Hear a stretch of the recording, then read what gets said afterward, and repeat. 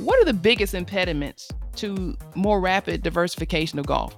I've been around golf a long time, and this grow the game phrase, we've been hearing it for seemingly decades. Mm-hmm. Why is it so slow?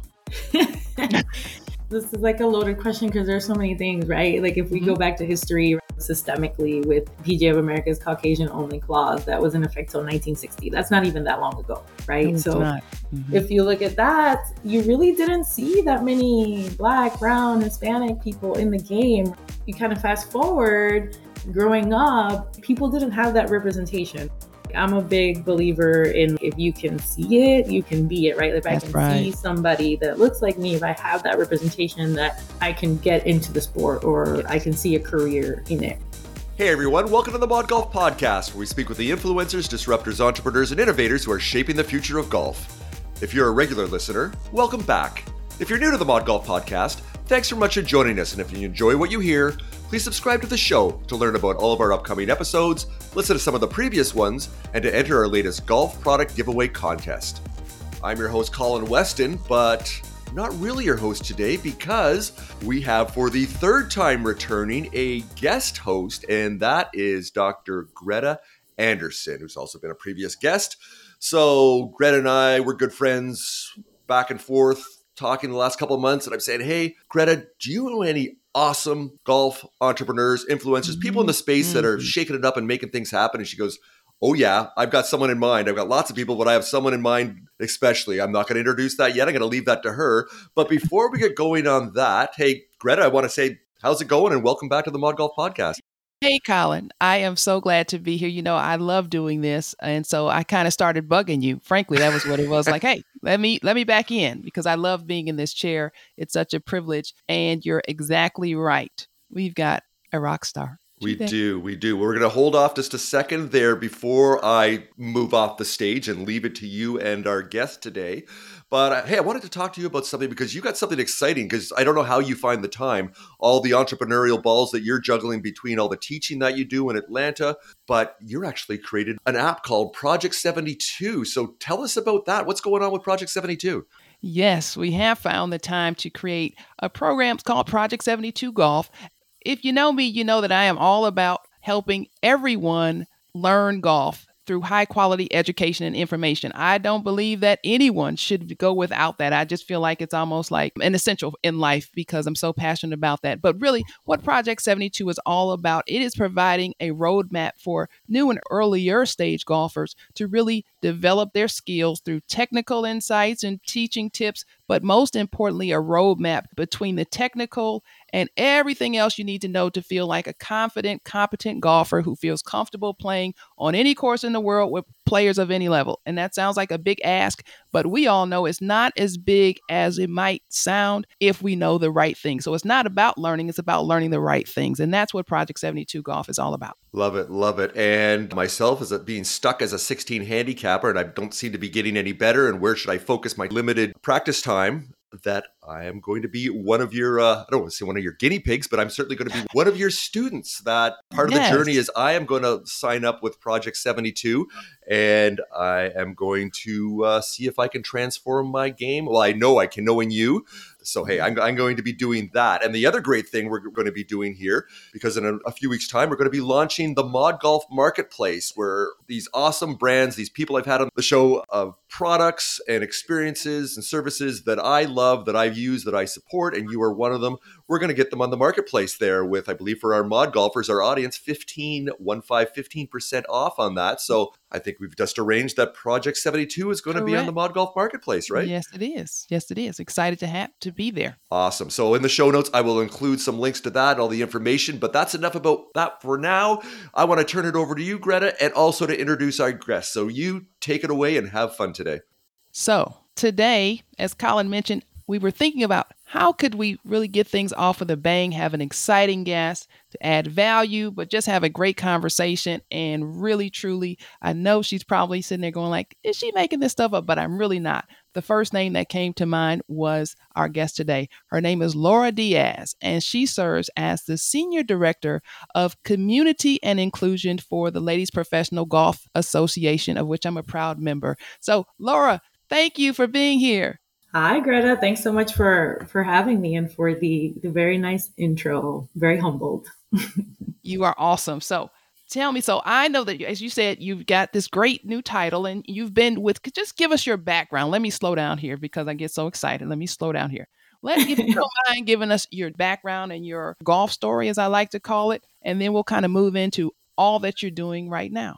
Sure, yeah. So I'm originally from Puerto Rico, so I'd be remiss if I didn't mention that. That was the origin of my golf story, and as you may know, going through tough times this week with the hurricane, always thinking about the folks down there trying to overcome something. So yeah, Absolutely. I'm originally from Puerto Rico, grew up in a small town on the northwest tip of the island, which was actually a former Air Force base. So typically when bases were built, there was an airport and there was a golf course. So Yes. I grew up in my hometown that had an airport and a golf course, which is pretty cool. And it's now run by the municipality of Aguadilla. So it's a public golf course.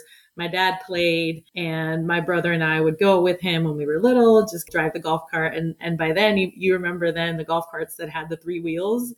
Yes. So the one in the front and two in the back. We used to love to go around and ride. And then eventually we both got into the game. We got a little bit more serious, started taking lessons, just started seeing that there could be a lot of opportunities within the game. Ended up playing, junior golf in Puerto Rico, representing the national team. My brother did as well. And then eventually played college golf at East Tennessee State. So I was there for 4.5 years. Really, really awesome time and learning about moving to a new place, because it was definitely a culture shock for me going from Puerto Rico to Johnson City, Tennessee, as you can imagine. But Yes. really, really great team forming that sisterhood. Then after that, I kind of knew that I didn't want to pursue competitive golf, but I still loved the game, represented Puerto Rico in a number of international competitions. So really kept those ties with the national team and the association there. And then eventually started working for the Puerto Rico Golf Association, because I always liked that behind the scenes operations of putting together tournaments. They gave me that opportunity, and that's how it all started in terms of the career. I decided to go to grad school, mostly because my parents were like, "Are you not going to get a further education?" But I did it a little bit non-traditional, where I worked for 3 years at the association, and then I went to grad school at University of Georgia for sport management. Ended up getting an internship at PGA Tour, worked for First Tee for 7 years, and I worked also a year and a half with the PGA Tour for PGA Tour Latin America, which I call my bucket list job, because that was traveling to 14 different countries in a year, and I had a blast. I really, really loved working with that group, and eventually transitioned to the LPGA on the foundation side, because I've always been engaged in the youth space and wanting to give more kids the opportunity to play golf. And now really shifting that focus of less on the ground work, but more of finding those opportunities and how can we partner more with companies and organizations that could really help us drive that. But that's my golf story. Well, it's an extensive one, and thank you for sharing that with us. So you began going down the path that I wanted to explore right now. Is that one, you said you've always kind of been intrigued and more engaged with the behind the scenes and the operational aspects of making the golf engine run. So right now, of course, you're with the LPGA. How long are you with the LPGA? It's 3.5 years now. Wow, time flies. Time flies. Wow, good time flies, right? So we know that some listeners know a whole lot about the LPGA and what the organization does, but there are a lot of people who don't. Let's start there. Could you share with our listeners some of the initiatives and the things that they might understand or have seen or may have not seen that the LPGA does, particularly in the areas where we're trying to really grow the game and make it more inclusive?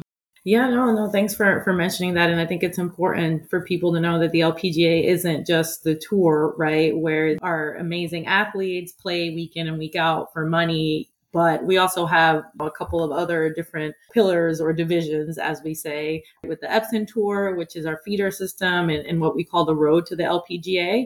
We have the LPGA Foundation, which is all about inspiring and transforming the lives of women through the game of golf, where we have our flagship junior golf program, LPGA USGA Girls Golf, which teaches the game to the younger generation and really gets them hooked right? With that fun aspect and really being that girl-friendly atmosphere. But then we also have the recreational side, which is another division that a lot of people don't know about, but the LPGA Amateur Association, which used to be the Executive Women's Golf Association, that eventually transitioned into the LPGA a couple of years ago. The organization has close to 15,000 members, and it's for women who just want to find their quote unquote tribe, whether it's in a competitive space, whether it's in a social space. And then we also have the LPGA Professionals, which is our teaching division, which Dr. Greta is a part of. And those are the women who are making golf their career, whether it's on the teeing ground, whether it is out there running golf courses or owning golf courses. So lots of different divisions within our organization. Right. So there's a place on the continuum for virtually everyone. Yeah. So I think that I always like to advise people of that, because a lot of people, as you said, they hear LPGA and they think the ladies that we see on the weekends on TV, which are awesome, right? But we know that we offer so much more, and that we're here to help golf in a more comprehensive way, if that's a good way. Yes, definitely. I've been thinking about this because I know you can handle these big questions, and I'm thinking like, right. And I know that that's really part of your job. Every day you're kind of thinking and overseeing as we help move golf each day to a better and better place. But the goal of getting golf into a place where its composition of participants, if you will, is more reflective of the globe is a big one. As I think about it, I go like, it's just such a big task, a big ask. And I know that a lot of people, when they hear that, it's just kind of very esoteric. But in your opinion, what are one or two things that every person, every golfer, every member of the golf community could do to begin helping us very intentionally move that needle? That's a great question, because I've always thought of golf as a game of invitation, because when I hear stories of whether it's women or colleagues who've taken up the game, it's always like, oh, my husband played, so I eventually played, or my dad played, which is in my case, and eventually we played golf. And interestingly enough, I asked my mom a couple of years ago, we were at Topgolf, and I was like, why don't you play golf? And she said, because nobody ever invited me. Yes. And to me, that was heartbreaking, because my mom was an athlete. She was a tennis player, but she let golf be something that my dad and my brother and I did separately.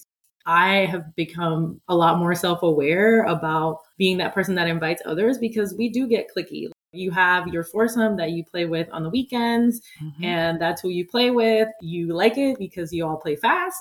You know everybody's game, and you have a bet that you have going on, or you have your little teams. You have your set tea time, and everybody's going to go home after, or you're going to do lunch, or you're going to have drinks. So, which is great, I love that about golf. I love the fact, right, that you can have those friendships and create memories. But I think that if we can be more self-aware and intentional, like you said, about inviting someone that perhaps doesn't look like you, or inviting someone that you probably might think, hey, this person might not want to go. Let's take that out of my mind. This person might be looking for an invitation, right? Because they're not going to go out and say it. The invite part, I think, is important. It's such a powerful statement, and it's so true. One of the things that I've done for years now, particularly because I do teach a lot of new golfers, women coming into the game, I've always been very intentional about welcoming them to the game. So when you come on my lesson tee, we're shaking hands or fist pumping or whatever we do, kind of post-COVID, all these things. But one of the things that I always say is that welcome to golf. I'm very specific about that. And oftentimes I'm so surprised at the facial expressions that come. They're like, oh, because I know that it was probably this curvilinear path to get to standing in front of me on the lesson tee. That's oftentimes so common when we ask people, how'd you get into golf? Someone asked them. Yes, usually the case. I picked up a club because my dad picked up clubs.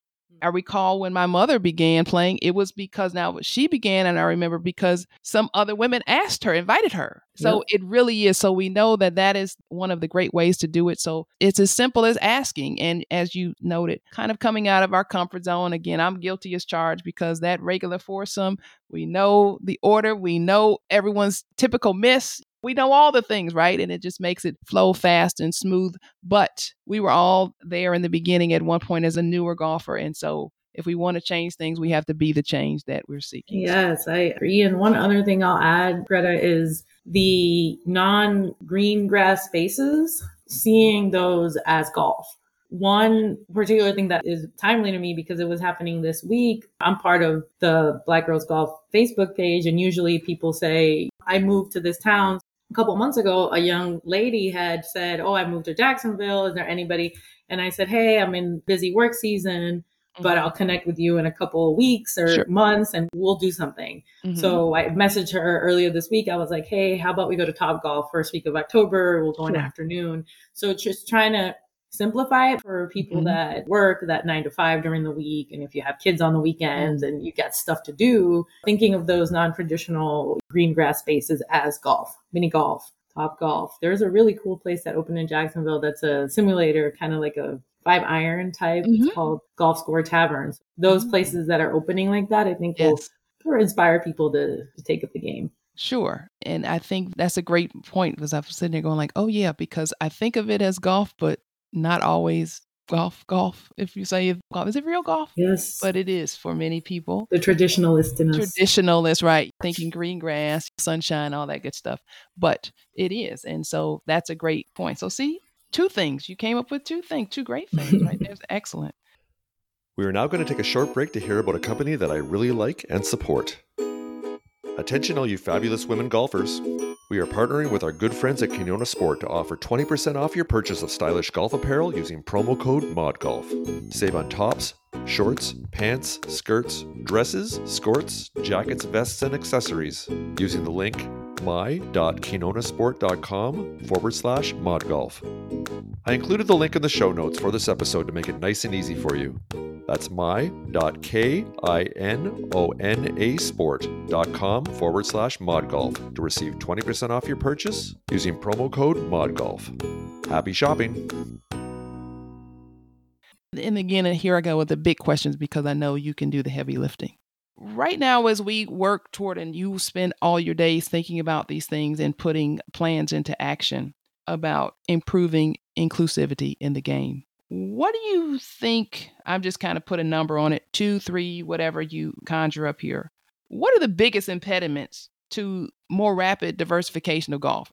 I've been around golf a long time, and this grow the game phrase, we've been hearing it for seemingly decades. Why is it so slow?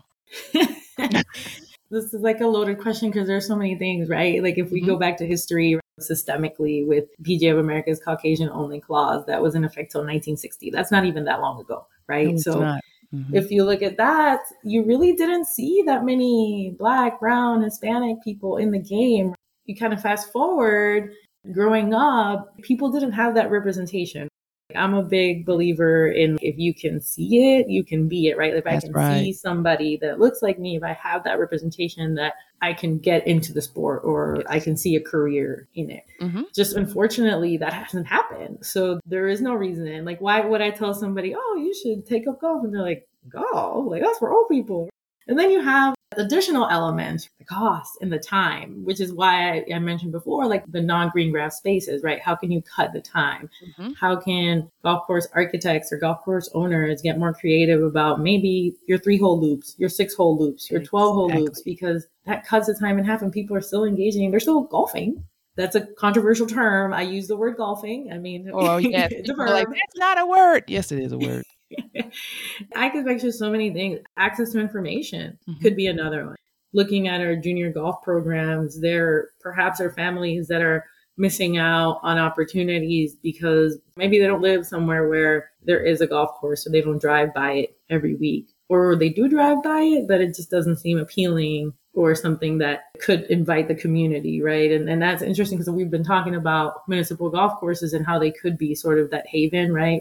5Ks at a municipal course and a barbecue. And it's like, oh, we're at like a park, but it's a golf course. Yeah, there's so many things we can talk about, but I think that representation and the time for me are those barriers, right? Yeah, I would agree. One of the things that I seek to understand is I don't have tons of information, but it appears to me the reticence to make adjustments to make golf more friendly, more approachable, more user-friendly. As you said, those 3 and 6-hole loops. I'm on a golf course every single day. It's amazing when I think about it, how much more golf I would play as a golfer if there were 3 or 6-hole loops. I could play every day. Yeah, and interestingly enough, when I grew up playing, our golf course is set up in a way where I grew up playing 6 holes because 1 through 6 looped in back into the clubhouse. Correct. And then 7, 8, and 9 looped back in. So growing up, I did have that experience and it was a lot of fun. Even if you were dropped off at like 5:30, you can still play Exactly. 3 holes. Exactly. So, and the staff too, they allowed for it, which is different now. So lots of work to be done, but I think there's people in the space who are advocating for it more and more. And we're seeing, I know there's a building in Jacksonville called the Yards, and they have 12 holes, they have 6 holes. So it's a lot of fun. Yeah, I think that for so many reasons, for people who are even in the sport, we know, like say we're here, we know that in the United States, as the population ages, 18 holes, for many people, it's just not feasible, interesting, whatever the case may be. 9 can sometimes become a bit difficult to manage for people as they get up in years, or mobility or whatever the case may be becomes a bit constrained. But we also know for the new 7-year-old that's out there ready to swing, that's a bit much, right? So we want them to get out and play between the number of holes and the length of holes. That's a whole other separate conversation, because it seems that for a while we were stuck in this window where every course, and I'm saying every, I'm exaggerating a bit, but a preponderance of courses, everybody wanted to be PGA Tour length. And that's just not feasible. Again, making the sport a bit less approachable. Well, if I can't hit the ball more than 100 yards, it's going to take me 20 minutes to play this hole. That's not very fun. Move up to the 150. Let's go. All the time, I call them do-it-yourself distances. I like it. Forward. DIY golf. DIY distance, right? Otherwise, you're going to be kind of in this state of anxiousness and rushing the whole time. The new golfer trying to keep up with the longer hitters and that type of thing. When I think about golf, I'm always thinking about how can we make this fun and more inclusive and flexible for everyone involved. And so that's some great points there.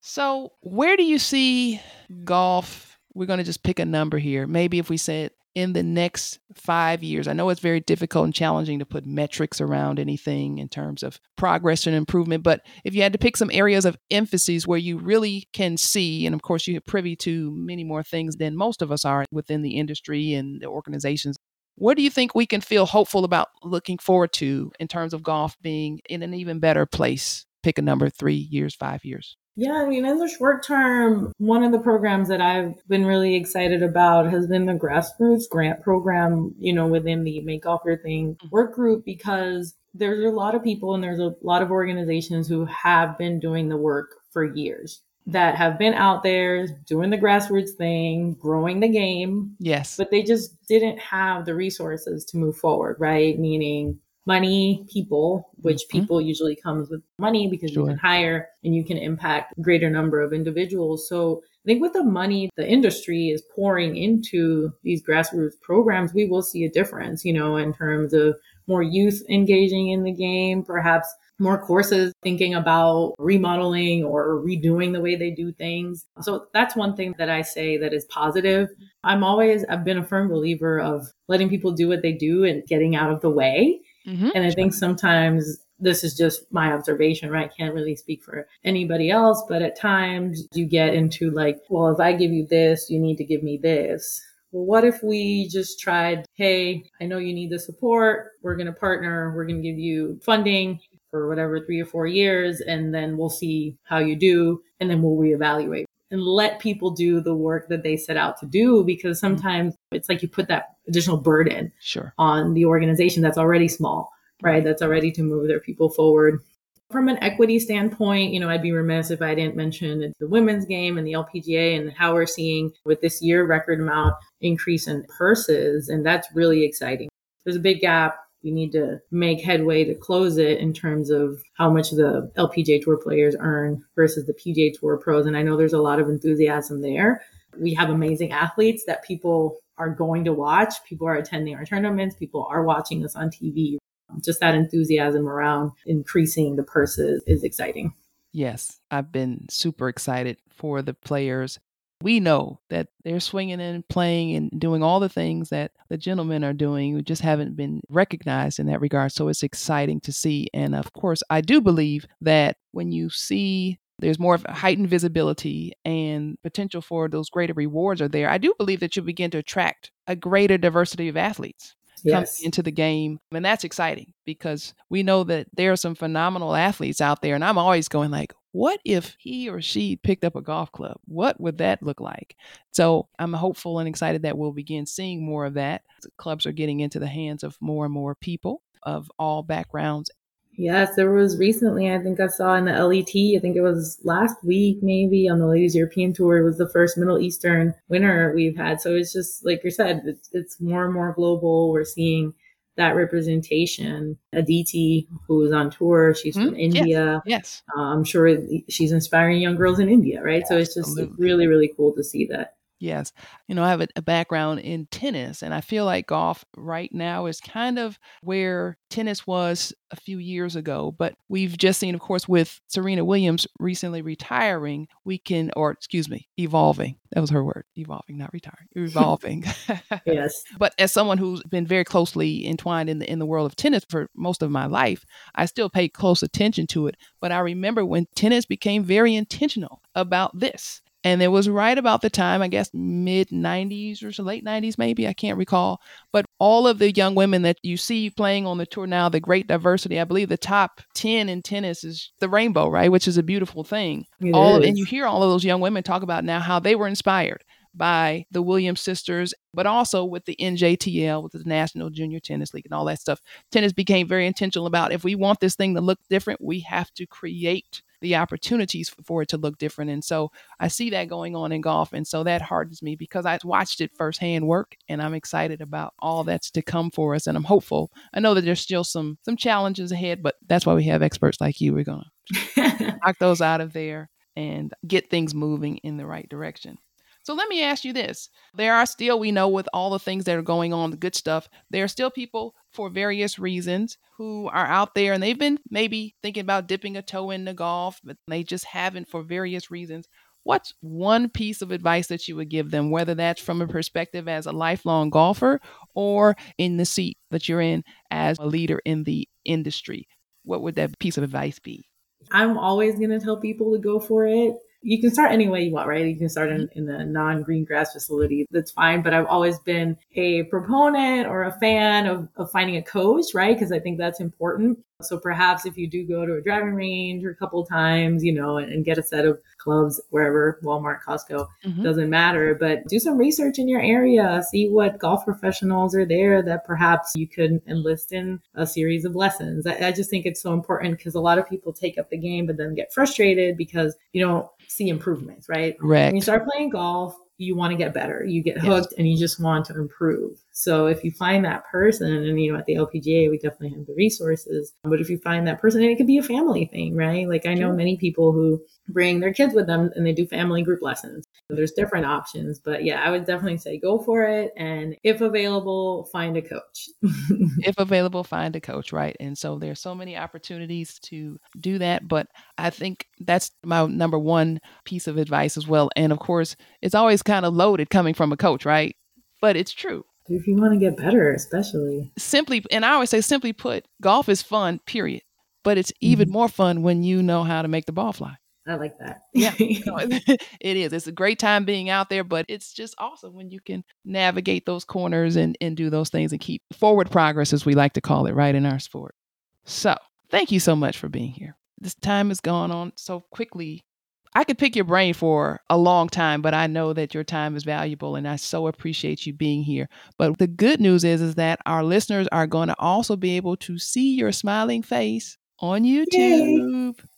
We're going to ask you a couple of different, if you will, bonus questions that we're going to talk about on there. So if you're listening, do not forget to go to the Mod Golf YouTube channel to learn a little bit more, hear a little bit more from our wonderful guest, Laura Diaz. And I'm excited to keep talking a little bit. Yes, this is awesome.